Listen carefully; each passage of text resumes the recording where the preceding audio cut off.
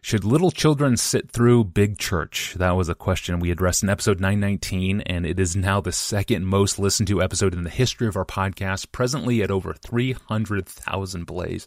Amazing. It raised a number of follow-up questions in the inbox, like this one from Ryan. Pastor John, I'm a teaching elder at our church, and another pastor and my wife and myself have been wrestling with the idea of sermon content when children are present. We share the value of having children in church with their family, but we cringe at the thought of dealing with homosexuality or abortion or bestiality with children present. How should one striving to rightly divide the word consider a child's innocence as they prepare and present a sermon? Should there be any deference shown to a family trying to be mindful of what those little ears hear? And would it be prudent to provide an alternative for families when those topics are covered? What would you do as a pastor? My bottom line answer, and I'll give the bottom line, then I'll back up to why. My bottom line answer is that sometimes a church needs to hear a sermon that deals with such graphic and explicit detail concerning a kind of human depravity that arrangements should be made for the parents to be notified that such a sermon is coming, so that they can decide whether they want their children present. And I think the leaders of the ministry to children probably will want to discern whether special alternatives that morning should be made for the children or not. So that's my bottom line answer. Now, let me explain the principle behind it, because that's as important, more important. I've argued in another podcast why I prefer and think it's good to have little children, say from age 4 on, in the worship service with the parents or some responsible adult. And so I'm not going to argue for that here, just point people to those resources. So that means I do expect children are going to be constantly hearing words and concepts and experiences they do not understand. I think that is good. I think that's what it means to be a child. The aim is that little by little, parents are clarifying for the children what they've been hearing so that the children grow into things that were once above them. But things are more complicated than just whether a concept is hard to understand. The issue is also whether the issue is morally hurtful to the child. So here's an example. Take the sin of greed and the sin of homosexual practice.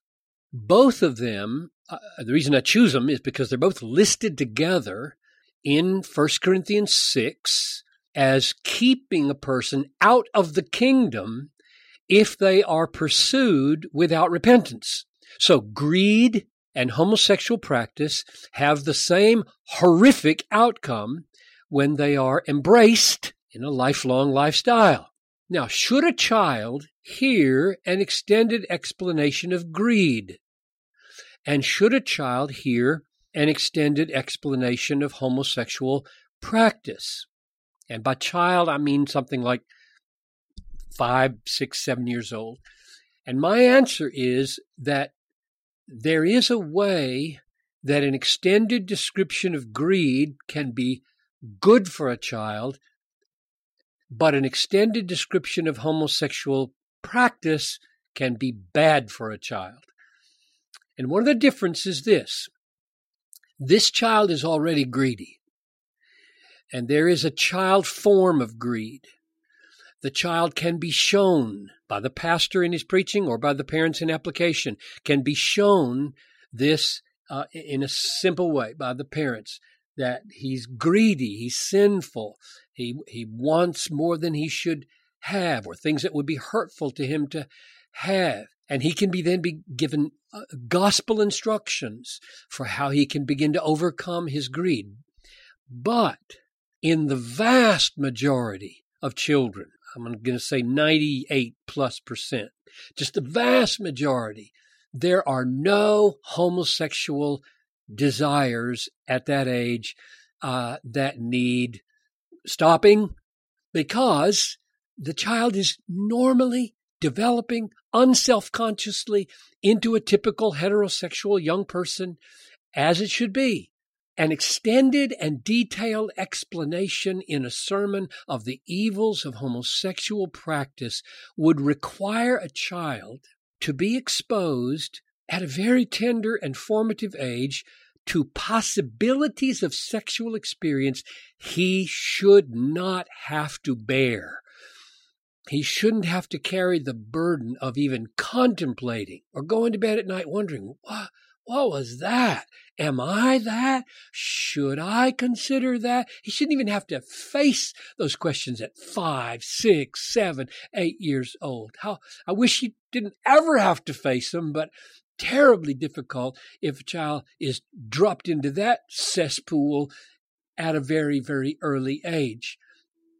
But I don't think any 5-year-old boy, for example, should ever pose the question to himself whether he will engage in or someday grow into homosexual activity. That is too heavy and can create uncertainties and worries that he should not have to deal with at that age. God's design for him is not to face multiple choices of sexuality. Our culture thinks that's the way it should be because choice is God, but it's not God. Rather, he should grow naturally with God's help and parents' guidance into a heterosexual, godly young man. Hence, there's a difference between the vigilance we need to take over what children hear concerning sins as opposed to some other sins, even when both sins are deadly. Some are more destructive for a child to hear about than others.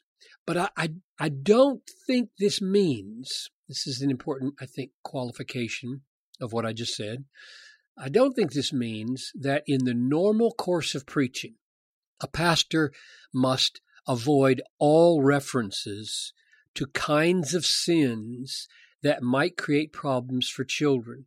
That would be too constraining on the normal course of preaching. But he can be aware that any extended treatment of those sins, rather than a general reference to them, could wait for that other special sermon. And the reason I don't think he needs to avoid every reference is that for young children, it is possible for parents to give age-appropriate explanations of things like adultery. A little 5-year-old doesn't have a clue what adultery is, and if you tried to explain it to him, it wouldn't make any sense. It would sound funny. Or fornication, or homosexual practice, or transgender issues, or abortion. Children are often satisfied by being told graciously by their parents, let's wait and talk about that when you're a little older, because you're going to be able to understand that, and I'm going to explain it to you. And they're happy to run outside and play after you say that. So the parents are able to decide and be discerning what level of exposure or awareness they think their children need. So I would suggest that pastors talk with the parents and the children's workers and try to lay out an agreed upon philosophy of parenting and education and preaching that would enable them to give appropriate protection and appropriate education to their children. Yeah, that's very good. Thank you, Pastor John. And once again, the episode that's over 300,000 plays now is titled, Should Children Sit Through Big Church? It's episode number 919 in the archive. For more details about this podcast, or to catch up on those past episodes that we've released, or to subscribe to the audio feed, or send us a question of your own, go to our online home at desiringgod.org/Ask Pastor John. Well, why did it take centuries, even millennia, for Jesus to incarnate into human history? Why the wait? What took so long? It's a great question, and it's on the table Monday. I'm your host, Tony Reinke. Have a great weekend. We'll see you then.